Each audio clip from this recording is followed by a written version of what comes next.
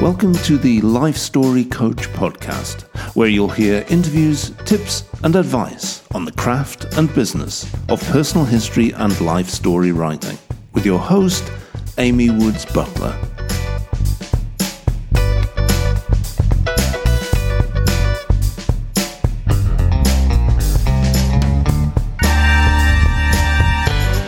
Hi friends, welcome back. And if you're new to the show, this is where we talk about growing our business as life story professionals.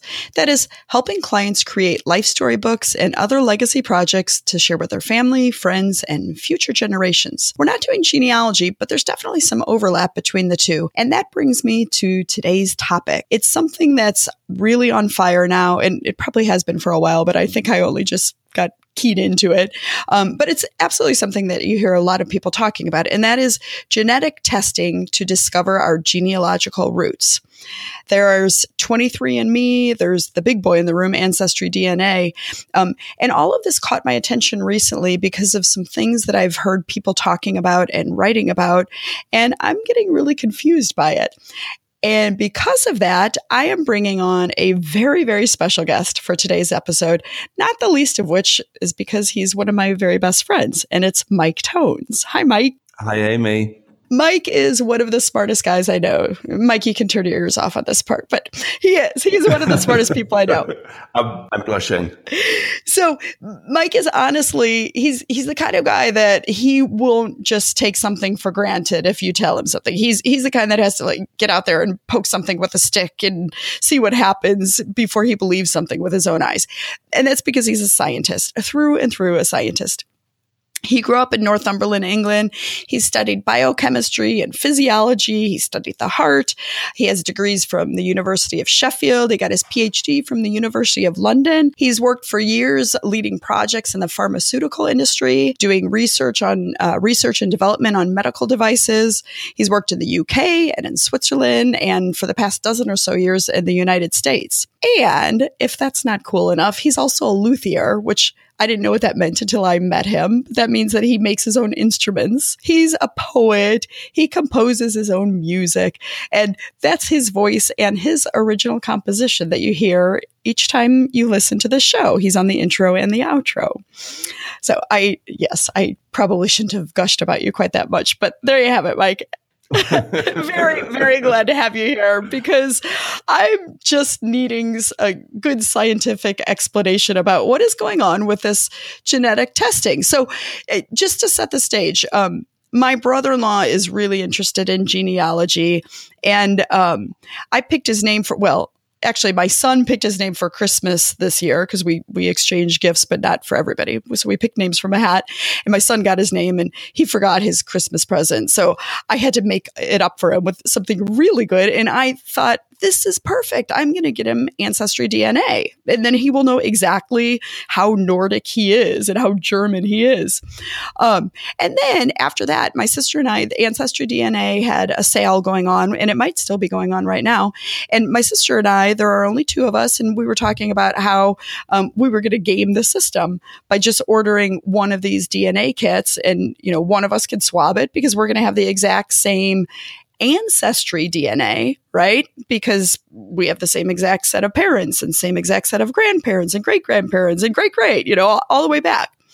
And I know that our DNA doesn't match up, but I'm thinking, in my world of logic, if the DNA traces our grandparents and great-grandparents, then that part of it has to match up. Okay, so flash forward a little bit, and I was on this Facebook page that I've been looking at, and it's about family history. And I mentioned that my sister and I were splitting the DNA test, and this woman said she has a family. In her family, there were 5 siblings. They each did the AncestryDNA swab and sent it away, and they all got different results. And in a couple of the cases, they were crazy different results. So, Mike, what is going on with this? I don't understand. Well, first, thanks for the glowing introduction. It's a heck of a lot to live up to, so I hope I don't disappoint. Well, the first thing to say, I suppose, is that you know that you and your sister are different genetically because you're not identical twins. So that tells you something to begin with. So let's think about how we inherit genetic information from our parents. Now, one thing we can say for certain is that we get 50% of our DNA from each parent. But when you have a sibling, you only on average share 50% of your DNA with a sibling. And that's only an average across everybody in the world. So it's actually theoretically possible that you could share either no DNA with a sibling, or you could actually have exactly the same DNA. The probability of those two extremes is incredibly low. So it basically never happens. But in other words, that's why you can't, if you'll forgive me for saying this, be a cheapskate and try and double up on the DNA testing. Well, I get that, but I mean, she and I had the same parents and grandparents and great grandparents. So that's the part that I don't understand, because that is something very, there's no mixing up of that. It's not like her, paternal grandfather was just sort of my paternal grandfather. Do you know what I'm saying? Yes, that's true in terms of family history, but at a genetic level, it's a little bit more complicated. So let's think about the way in which that the genetics work. So I think we all know that DNA carries the genetic information. That DNA is packaged in chromosomes. And so we each have, the reason why 23andMe is called 23andMe is because we each have 23 pairs of chromosomes. In fact, we have 22 pairs of what are called autosomes, which are the non-sex chromosomes. And then we have 2 sex chromosomes. And in women, it's a pair of X chromosomes. And in men, it's 1 X and 1 Y. Now, what happens in the process of reproduction is that, in the formation of the sperm and the egg, the pairs get separated so that the sperm or the egg only receives one of the pair. But each sperm and each egg, which of the pair it gets is a completely random process. So if you do the statistics, the number of combinations of which of the pair you get for chromosome 1, chromosome 2, chromosome 3, chromosome 4, et cetera, all the way up to the 22 and then the sex chromosomes. The number of combinations of the different chromosomes is huge. And that's why there's an enormous variety of genetics between all the different sperm and all the different eggs. And when they come together, they create an enormous different variety of the offspring. So you can say for certain that you got 50% of your DNA from your mother and 50% from your father.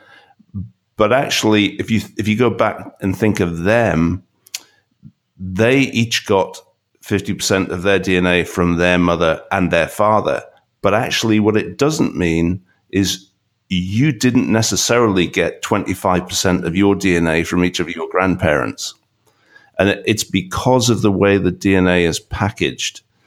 So it could be, for example, that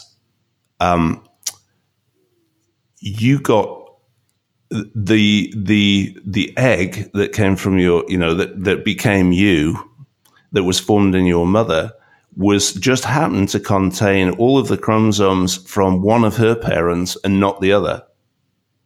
In which case, that grandparent would be overrepresented in your genome, and the other grandparent on your mother's side would not be represented at all. Wait, is that one of the cases that you're saying it's not likely to happen, but it's theoretically possible that okay. Yes. It's an extreme. But it's definitely going to be some mixture. It's not going to be that, my Grandma Seal and my Uncle Phil, I had 50% from Grandma Seal and 50% from Uncle Phil. It's going to be more like, 37 and whatever the other number would be, right? Well, because they're your grandparents, on average, it'll be 25% from each grandparent. But the point is that I know the point you're making, and that's exactly right. So it's not going to be exactly 25% from each grandparent. It's going to be somewhere, on either side of that. And as you go further back in the generations, the deviation from the average on any individual person gets more and more and more. And so the way to think about that is, the way to illustrate it, should I say, is that, okay, so we each have 46 chromosomes, right? 23 pairs. And chromosomes are inherited. They're a package of genes, right? So you sort of get they come in packages. And with one exception, those packages don't get mixed up. They stay as a package. So if you inherit chromosome 1 from your, one particular grandparent, all of the genes on chromosome 1 came from that grandparent, right? So we think, we talk about genes being the unit of inheritance, but in some sense, actually, it's chromosomes. And chromosome is like a basket of genes. It's a set of genes that are arranged on that chromosome. So if we think about it, okay, we each have 2 parents, 4 grandparents, 8 great-grandparents, et cetera, et cetera. By the time you get back to the level where you had your great-great-great-great-great-grandparents, that you had 64 of them. Well, that's more than the number of chromosomes you have. And so there will be some of that generation that you cannot have inherited any of their DNA. Oh, that's really interesting. Okay, so then the whole theory, how you hear about if you go back far enough, we're all related to Attila the Hun. That kind of Attila the Hun that knocks that one down, doesn't it?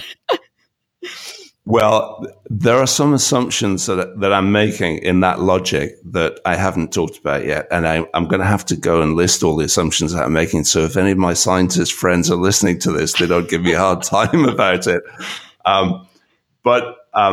For example, if you take, people say, well, I can trace my family tree back to the Mayflower. Okay, well, so the Mayflower, my knowledge of history is, well, actually, I had to look it up the other day because I didn't know. But the Mayflower, I believe, was in 1620. That sounds about right. So that, well, it's not a history podcast, is it? So that's 398 years ago. Yeah. So if we assume that a human generation time is 25 years, that's 15 generations or more. Okay, so that means it's way further back than the example that I just gave. So the probability, if you say you have a relative that came on the Mayflower, the probability that you actually have any of their DNA is pretty low. That's not to say that they're not in your family tree, but genetically, the possibility of you actually having any of their DNA still is pretty low. Right. So if I were not enlightened by you tonight and I did not realize that our genes are packaged up in these chromosome baskets, if that weren't the case, then it could have been very much more likely that I would have had some of the genetic coding from I didn't have anybody coming over on the Mayflower, but I did have relatives coming from England in the 1700s before the Revolutionary War, which I don't think you call it the Revolutionary War, do you? Well, we try not to talk about it at all. We'll leave that one out of the podcast. But because they are bundled up in these packages, then am I understanding you right? Then that means that we are not going to get specifically, there's no way of getting any of the genes from lots and lots of our predecessors. Is that correct? Yes, it's not like, you are a glass of water genetically, which is infinitely divisible. It's because that your inheritance is packaged in these packages called chromosomes. That is so interesting. Okay, so then do you know anything about how this genetic, the Ancestry.com and the 23andMe, how are they actually doing this science to trace it back? And they're you're hearing about people getting, well, you'll think this one is funny. I was back on that same website today.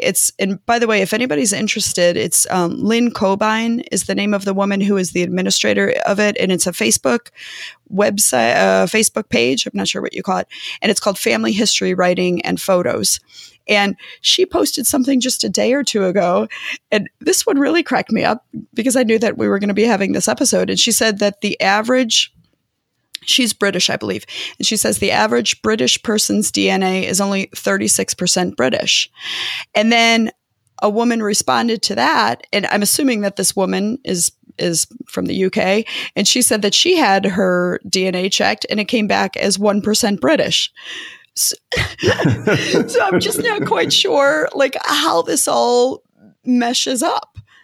Do you know how the science is being done to do these ancestry DNA tests? Yeah, to some extent, yeah. What they don't do, as far as I understand it, is they don't sequence your entire genome, which would be the best way to do it in a way. And it probably will come to that because the cost of DNA sequencing is coming down. Okay, now wait, time. Because you hear that all the time, and I really don't know what that means, having your whole genome sequenced. Can you put it in layman's terms or in Amy terms? Yeah, absolutely.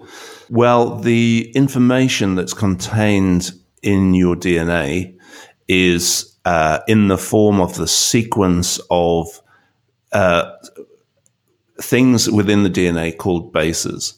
So a DNA is a incredibly long molecule, and it has a structure. It's everybody's heard of the double helix, I think, probably, and that relates to the structure of the molecule. And you could think of it as being a bit like a ladder, where you have the rails of the ladder are what we call the backbone of the DNA, or actually there are two backbones in a double-stranded DNA molecule. And then the rungs are actually pairs of bases. And it's the sequence of those bases that contains the information. So it's a genetic code is contained in the sequence of those bases. And there are 4 kinds of bases, and shorthand we call them G, A, T, and C. And that's really what it comes down to. Each chromosome is an enormous DNA molecule with associated proteins, but basically the business part of it is the DNA molecule. And when we talk about sequencing the genome, we're talking about sequencing all of those bases on all of the chromosomes.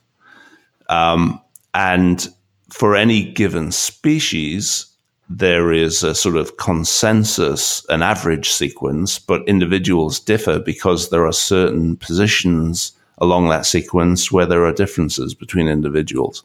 And that's what accounts for genetic variety in the population. And when you say there's differences in the sequences, you're talking, what were the 4 initials? G, A, T, C. So it's just a different mixture of G's and A's and T's and C's? Yes, but it would be one of the most common differences between individuals are what's called single nucleotide polymorphisms, SNPs or SNPs.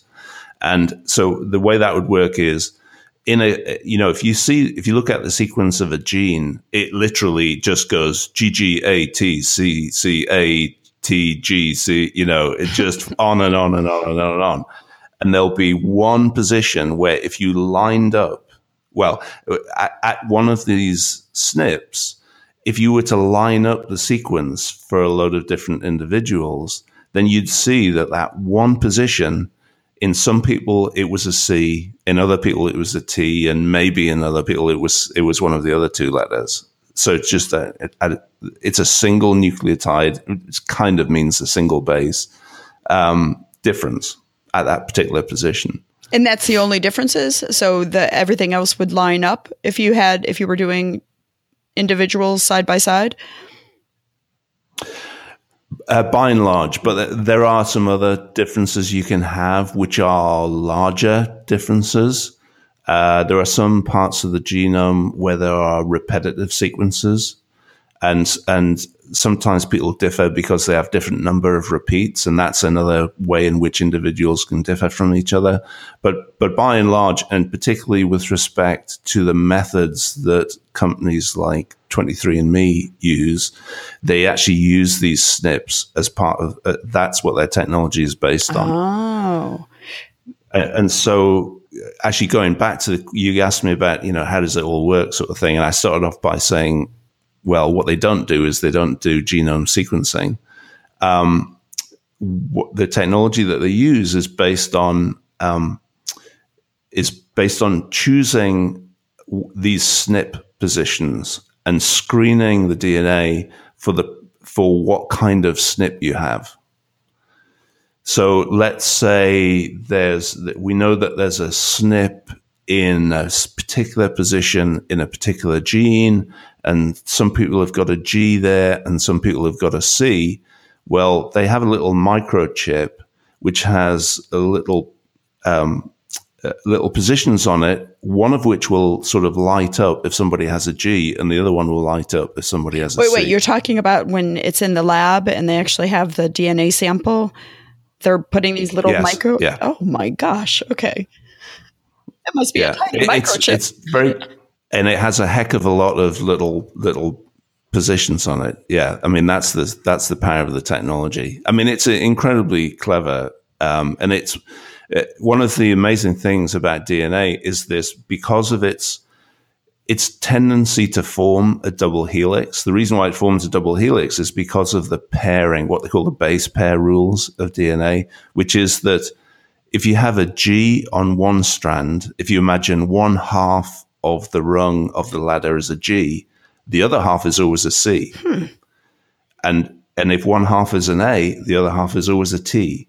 So if you know the sequence of one side of the DNA molecule, you can predict the sequence of the other side.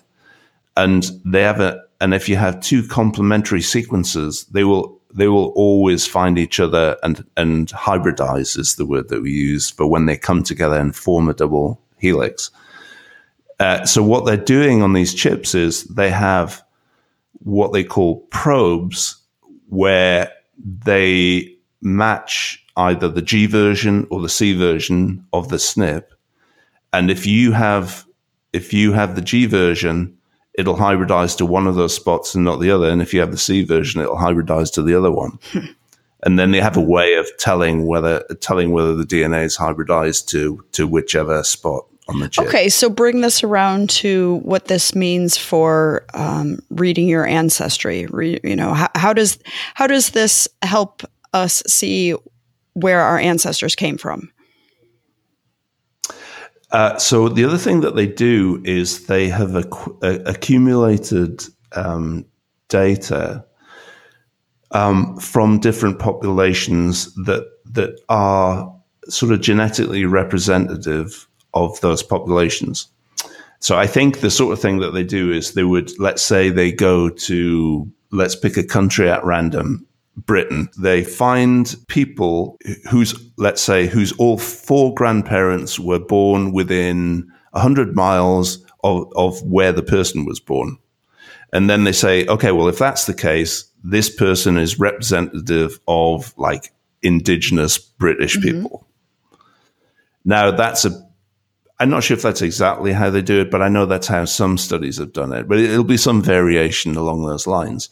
Now, of course, that is based on the assumption that there's a single thing called a British person genetically. And actually what we know is that there are genetic subdivisions of British people because, for example, the Vikings had more influence genetically on on the population in some parts of the country and not in the other parts of the country, because they tended to raid in the north and in Scotland and all that sort of stuff, and not so much in the southwest, for example.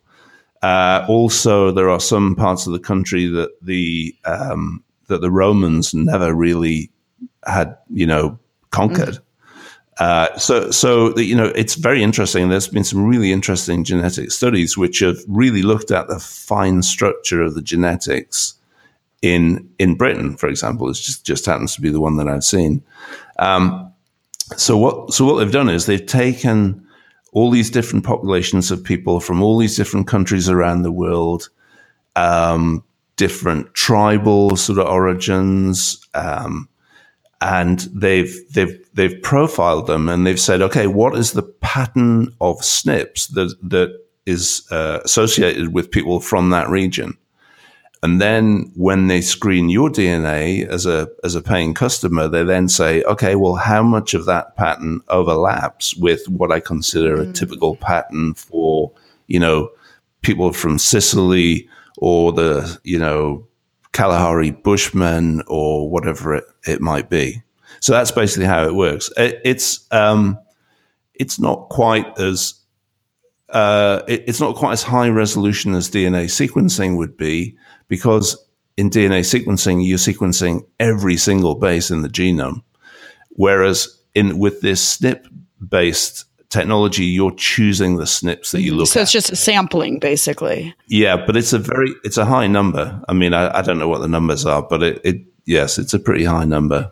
So if they're taking the DNA from people who are supposedly representative of a given area, we don't know where those people came from 7 generations ago, right? Or we don't know where to me, I'm still not quite sure. It still seems a little bit shaky ground to say that, because even if your SNPs are matching up with the SNPs of people from a certain, from Northumberland, but that's because the pool that they're drawing from, they're assuming that for a generation back, or 2 generations back, those are representative of the people from Northumberland. But what if it was, it was a tribe of Normans that had settled there, however many hundreds of years ago? Do you know what I'm saying? Yes. And that, I think that is one of the issues with it, because, I mean, the original people who lived in Britain before the Romans invaded probably had a very different genetic makeup. I mean, the original Britons had a very different genetic makeup from the average Briton today, because the average Briton today reflects, the Roman invasion, the Norman invasion, the Viking invasion, and all the immigration that's happened, piecemeal over the centuries. So yes, there are some assumptions in there, but I suppose the way to look at it is that if I were to say, okay, well, I think I'm a, traditional representative of somebody from Northumberland, because all of my grandparents were born within 100 miles of where I was born. That's probably, which is actually true, by the way. That's probably, in everyday life, we'd probably accept that as being, oh yes, that person really is from Northumberland. You know what I mean? They are sort of fairly typical. And it's actually interesting. Every time I go back to Northumberland, I look around and I look at the people and I think, yeah, this is the gene pool from which I sprang. They all look like me. They're all sort of pasty, and the guys are all bald. And maybe we shouldn't broadcast that bit. Well, I think that speaks to something else that just makes me question this whole desire to, really put these percentages, because people do, when you get the report back. So my sister and I we haven't gotten the thing yet, but we will be sending it away, and we will be getting reports. I haven't seen the report firsthand yet, but I know that when people get the results, they're, it's saying 17% this nationality and, 3% that nationality.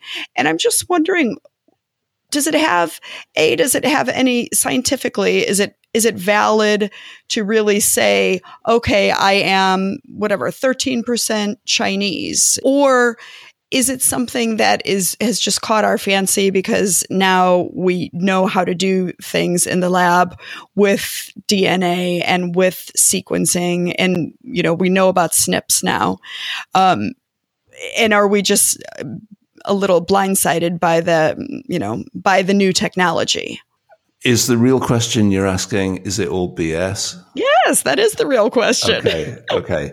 Well, no, it isn't. So what we have to bear in mind, and I think this is sometimes difficult for non-scientists to appreciate, is that there are issues. There's no such thing as a perfect scientific method. And there are assumptions inherent in all methods. And as long as you are aware of those assumptions, then it's perfectly valid to use the method. And in your interpretation of the results, you just bear in mind the assumptions that have been made. Is the member of the is the average member of the public going to really think about things at that level? No. But is there any harm going to come from whether some of those assumptions might influence the results? Probably not. But to flip it around, if you were to say, well, I'm a 16th Cherokee, is that really because one of your great whatever it is, whichever generation it is, one of your ancestors at that level was Cherokee?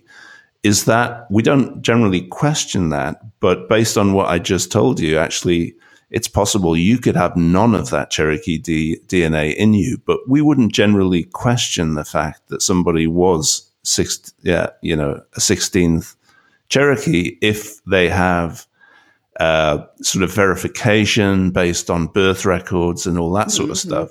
And actually, there's a really interesting part to this, which I just thought about the other day as I was thinking about we were going to be having this conversation, because actually, when with some of the Native American nations, they have tribal lands and they have different laws in those lands, and they have businesses based on casinos. And if you have a certain percentage of the tribal blood, you get a share in that business.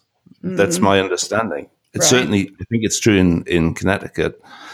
And I know of people who have been able to give up work because they were able to prove that they had whatever the requirement was for the percentage of the membership of that tribe. Okay, so that's fine. That's the way things work. But what if suddenly somebody said, "Well, no, you have to prove it at a DNA level"? Well, then they would have to listen to this and realize that not all of the DNA is going to show up. Well, exactly. And actually, when I thought about it, I thought, well, that would be a really bad idea, But you're right. I mean, we don't know what kind of applications people are going to use for this kind of testing. And I'm not saying that I think it's going to be used for nefarious purposes. In my mind, I'm just wondering if it's if we have stars in our eyes, because technologically it's a pretty cool thing. But there are always surprises, right? When you have, for any kind of scientific or technological advances, there are surprises in the way that those things are used or the way that they're applied. So it's an interesting point that you're bringing up. Yeah. And there's been a huge controversy over the years, because 23andMe has had two aspects to their business. One is genealogy research, people trying to work out what their ancestry is, and the other is health screening. Mm. And as far as I understand it, they've sort of sold two separate kits or two separate services for those two things, where you can get the combined one. And they've had this back and forwards with the FDA, because the FDA objected because they were effectively giving people health-related information, but they hadn't gone through the whole approval process that, there's a whole lot of stuff on Wikipedia about this stuff, and I'm, probably not qualified to speak about it in any detail. But, and they actually have got FDA approval now for some of the information that they provide. Boy, so people were, you're saying that part of the customer base was actually sending away for these kits so that they could find out their own medical ancestry? Or their own risk of disease. Right. So if you think about insurance companies and who would have access to that information, then it does get a little bit scary, doesn't it? Yeah.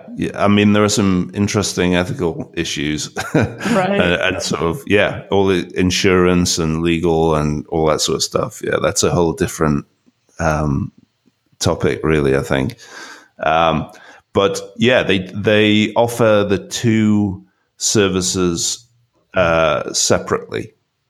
So you can sign up for the Ancestry service, and that's the only information you get. You don't get anything about, your risk of breast cancer or, whatever.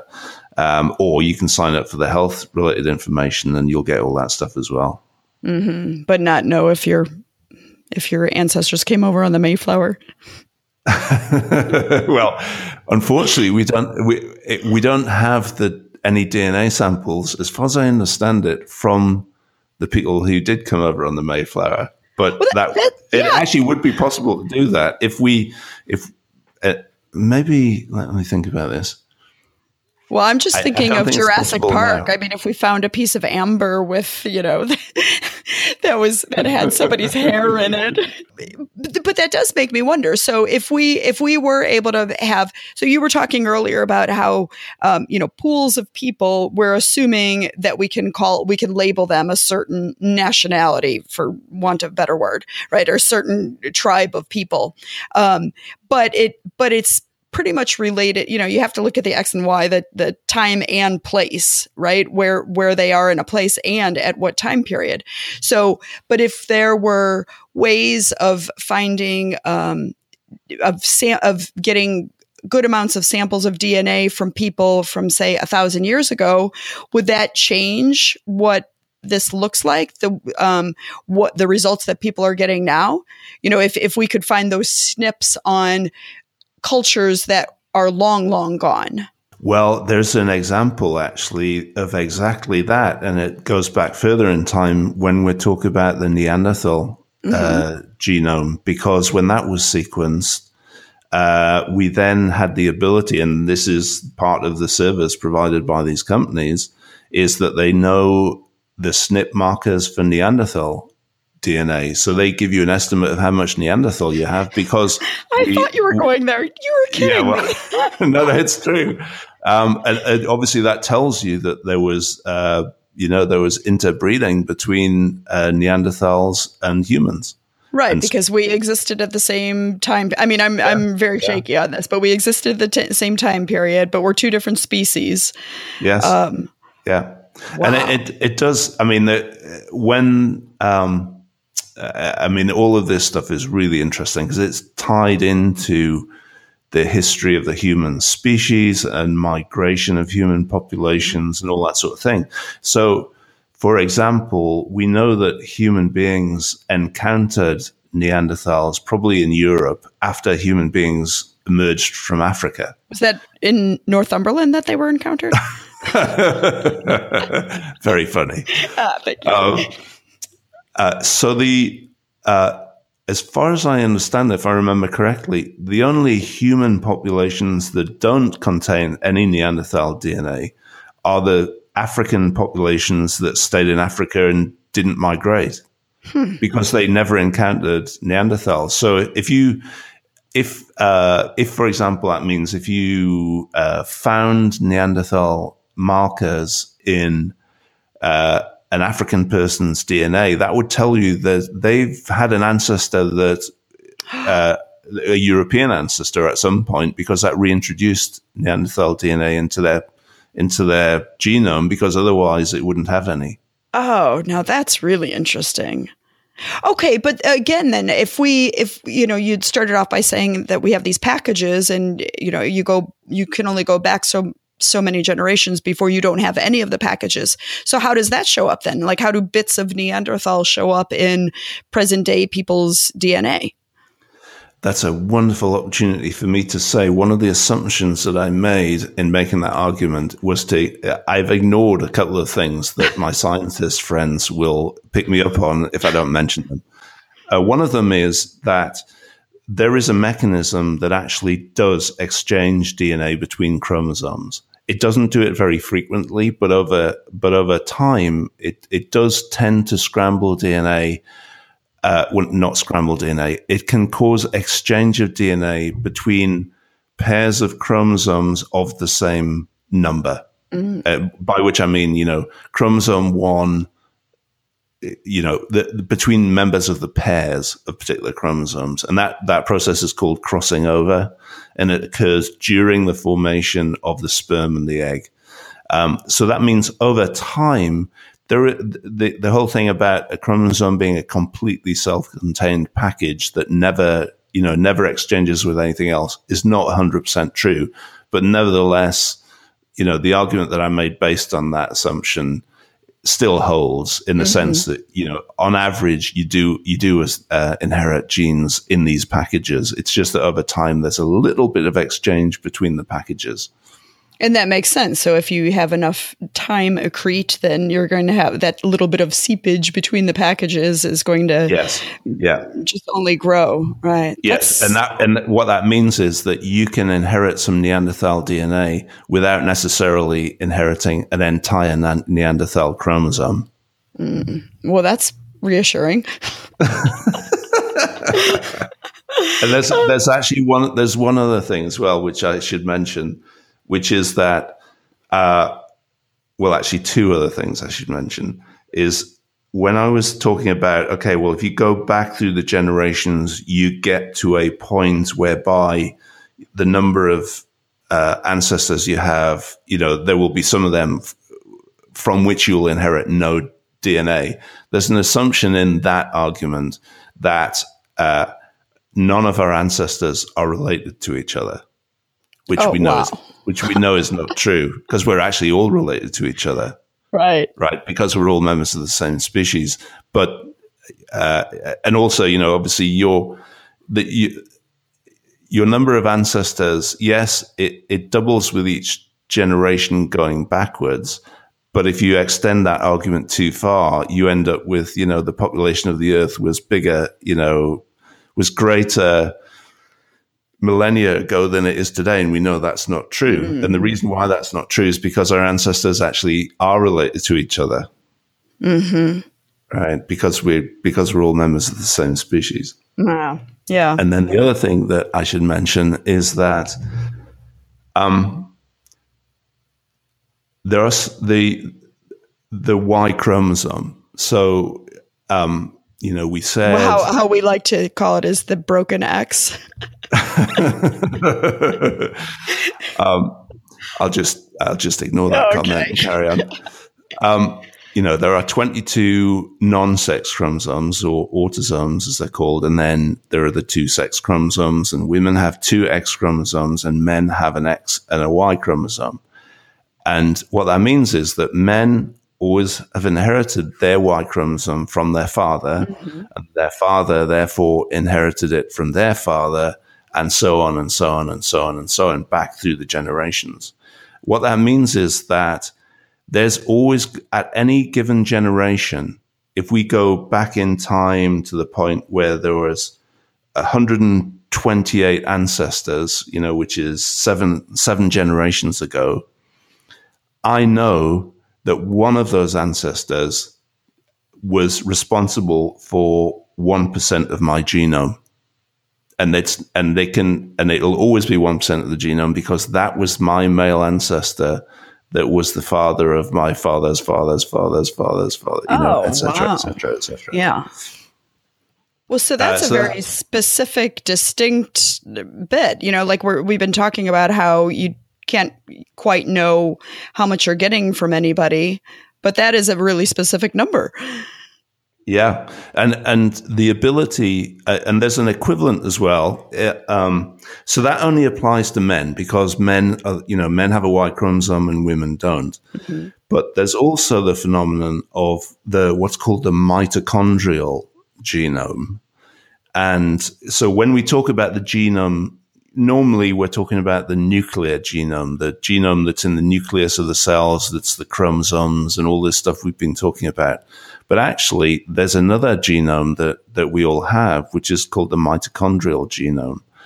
Inside many cells, probably most cells, there are these little structures called mitochondria, which are what people call, they're the powerhouses of the cell. It's where there's a lot of energy metabolism goes on, and where ATP, the energy currency of the cell, is made. So, so they're little powerhouses that make ATP.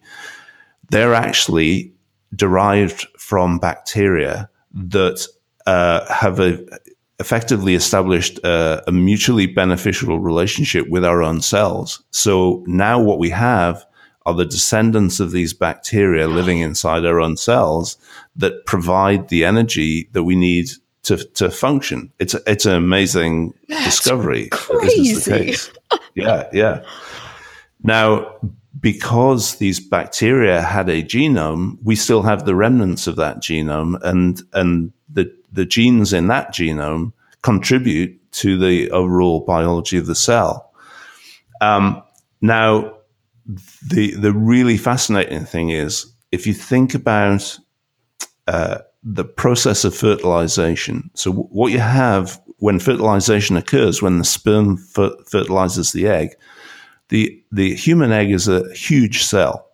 It's much bigger than almost all other cells that exist in the human body. So it has a little nucleus, and it has a huge amount of cell around that nucleus, including these mitochondria. When the sperm comes along and it fuses with that egg in the process of fertilization, basically what it does is it just injects its DNA. And although there are mitochondria in the sperm, they don't end up inside the fertilized egg. So then that fertilized egg divides and becomes an embryo, becomes a fetus, becomes a baby, becomes a person.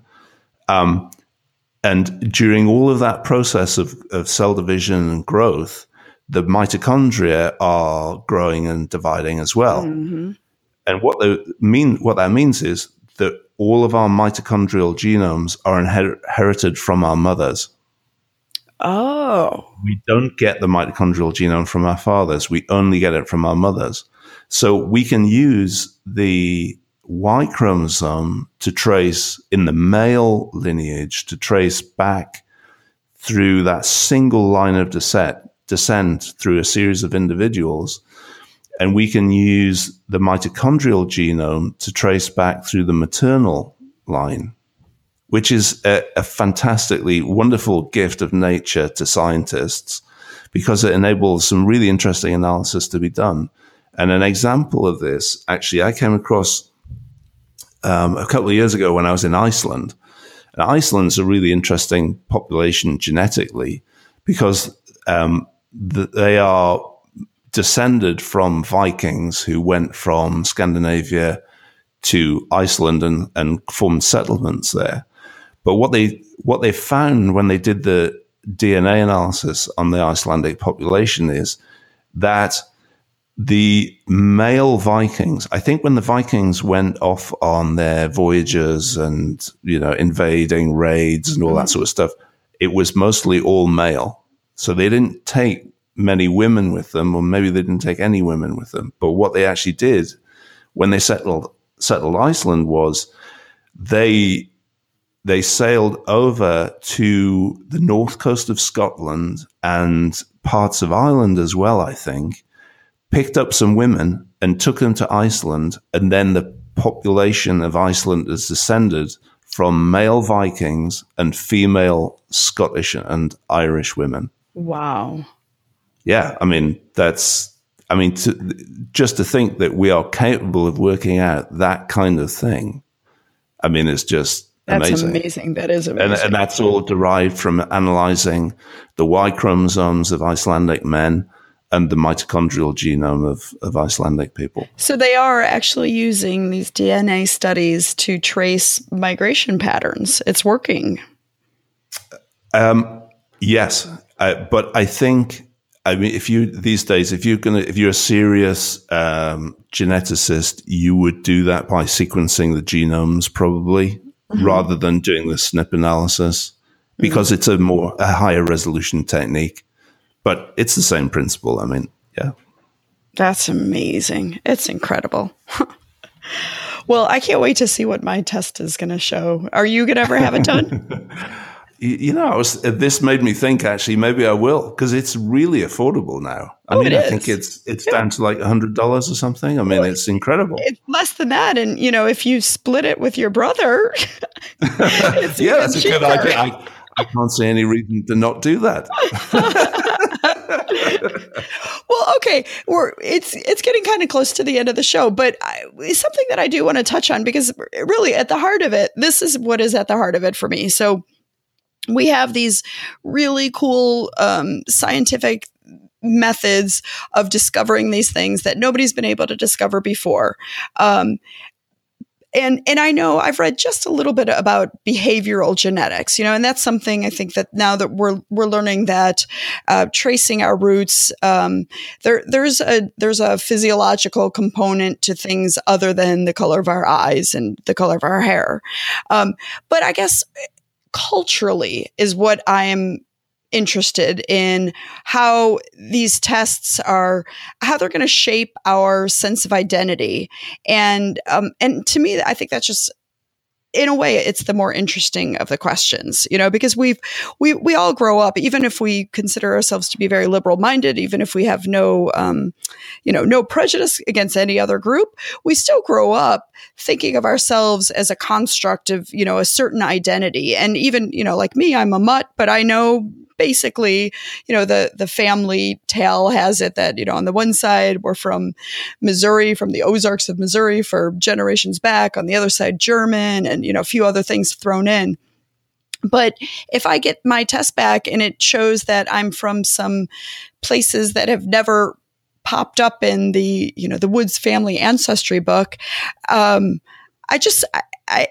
think that's the interesting thing, because I suspect we're all going to find that we're more closely related to disparate groups than we ever believed, or that we ever thought of ourselves as belonging to. What do you think? I mean, you come from a place where it's a more homogenous population. Yeah. And so what happens if you find out that, whatever, you've got pygmy blood in you from the South Pacific? I think that's a really interesting question.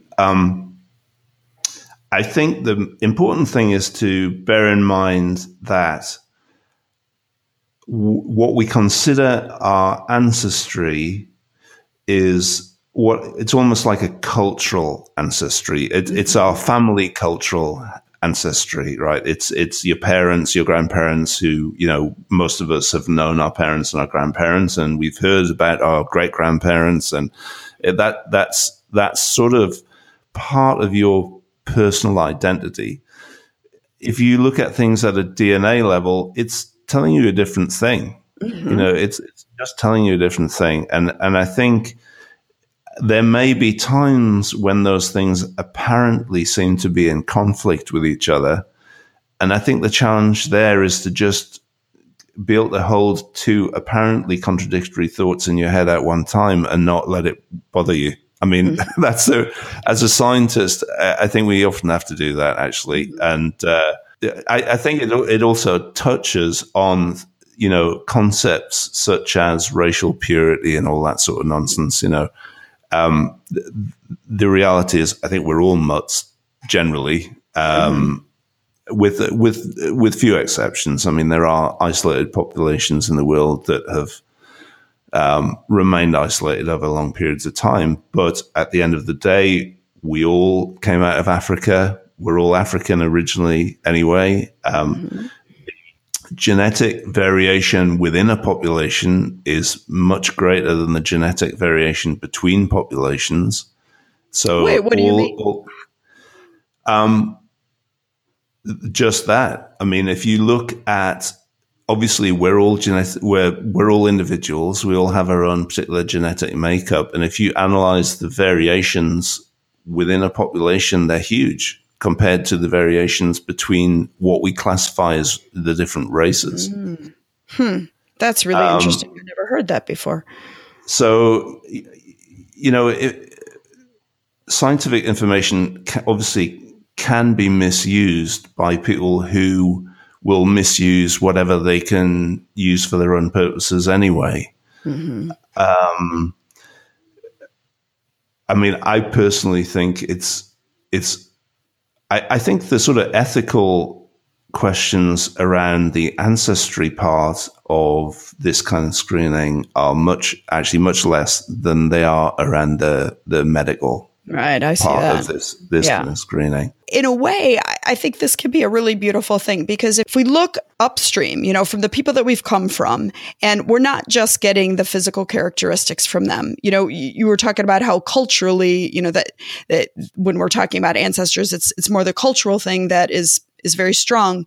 And that gets passed down, and I'm sure it gets watered down, and it hybridizes and it changes, but it's also there. So if you find out that if there's a big surprise on your report, I think that can make life seem richer, because you don't know if we really do have some personality traits or some bits of our personality that are coming from people that came before us.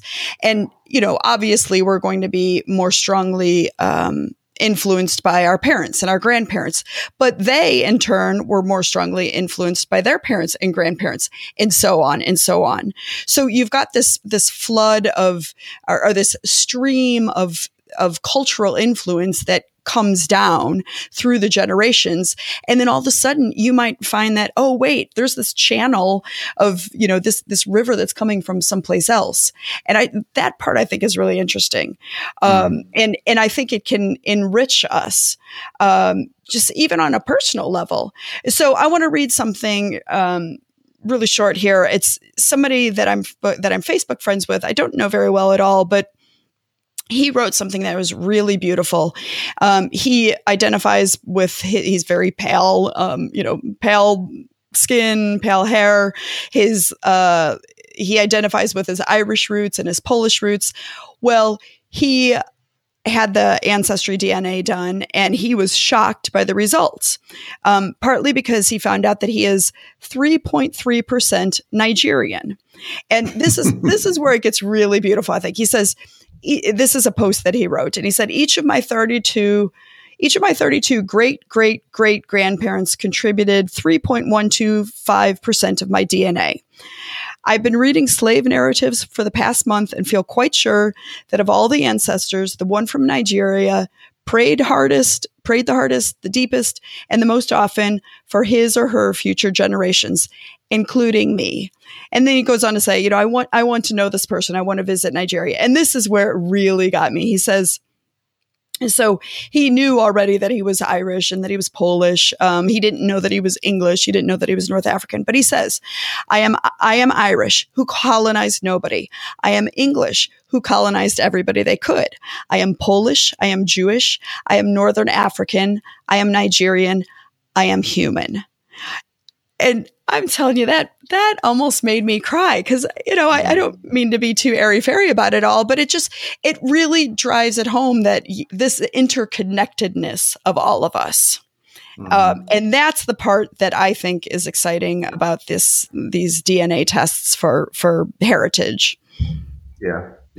I mean, we all look for identity and some sort of meaning for our own lives, I think, in various ways. And you can use all sorts of information to provide that.